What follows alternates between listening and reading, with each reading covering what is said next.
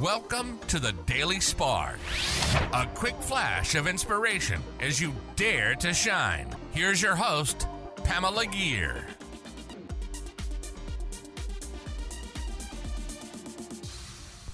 Hi there, fellow luminaries. Welcome to the Daily Spark.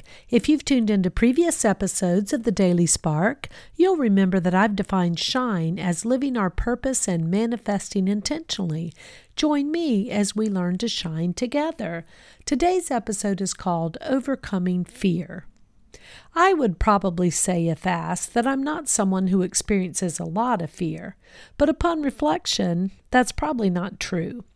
Not the kind of fear of like things that go bump in the night or of monsters or goblins, more the dialogue in my head when I feel a good bit of angst. That's often fear-based, although I might not choose to think of it that way.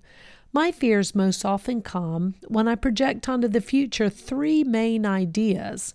Number one, the idea that I'll lose something I have. Or number two, the idea that I'll never get something I really want.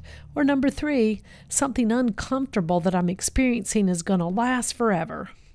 I once heard in a 12-step group the old saying that fear is an acronym for future events appearing real.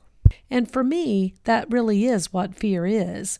Those three future projections I just mentioned, that is, the fear of losing something or never getting something or discomfort persisting.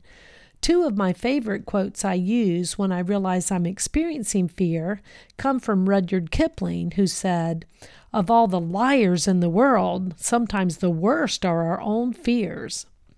And Ralph Waldo Emerson, who said, "Fear defeats more people than any other one thing in the world."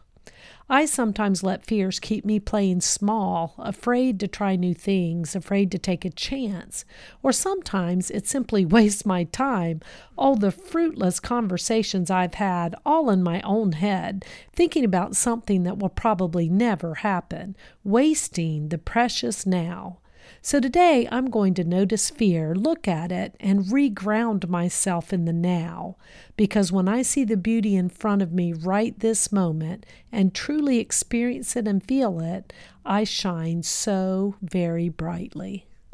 That concludes another episode of Dare to Shine Podcast Daily Spark, a quick flash of energy to inspire you to shine. Please go on over to iTunes or wherever you listen to the Dare to Shine podcast and subscribe and leave a rating. That helps other luminaries like you find this show and begin to shine.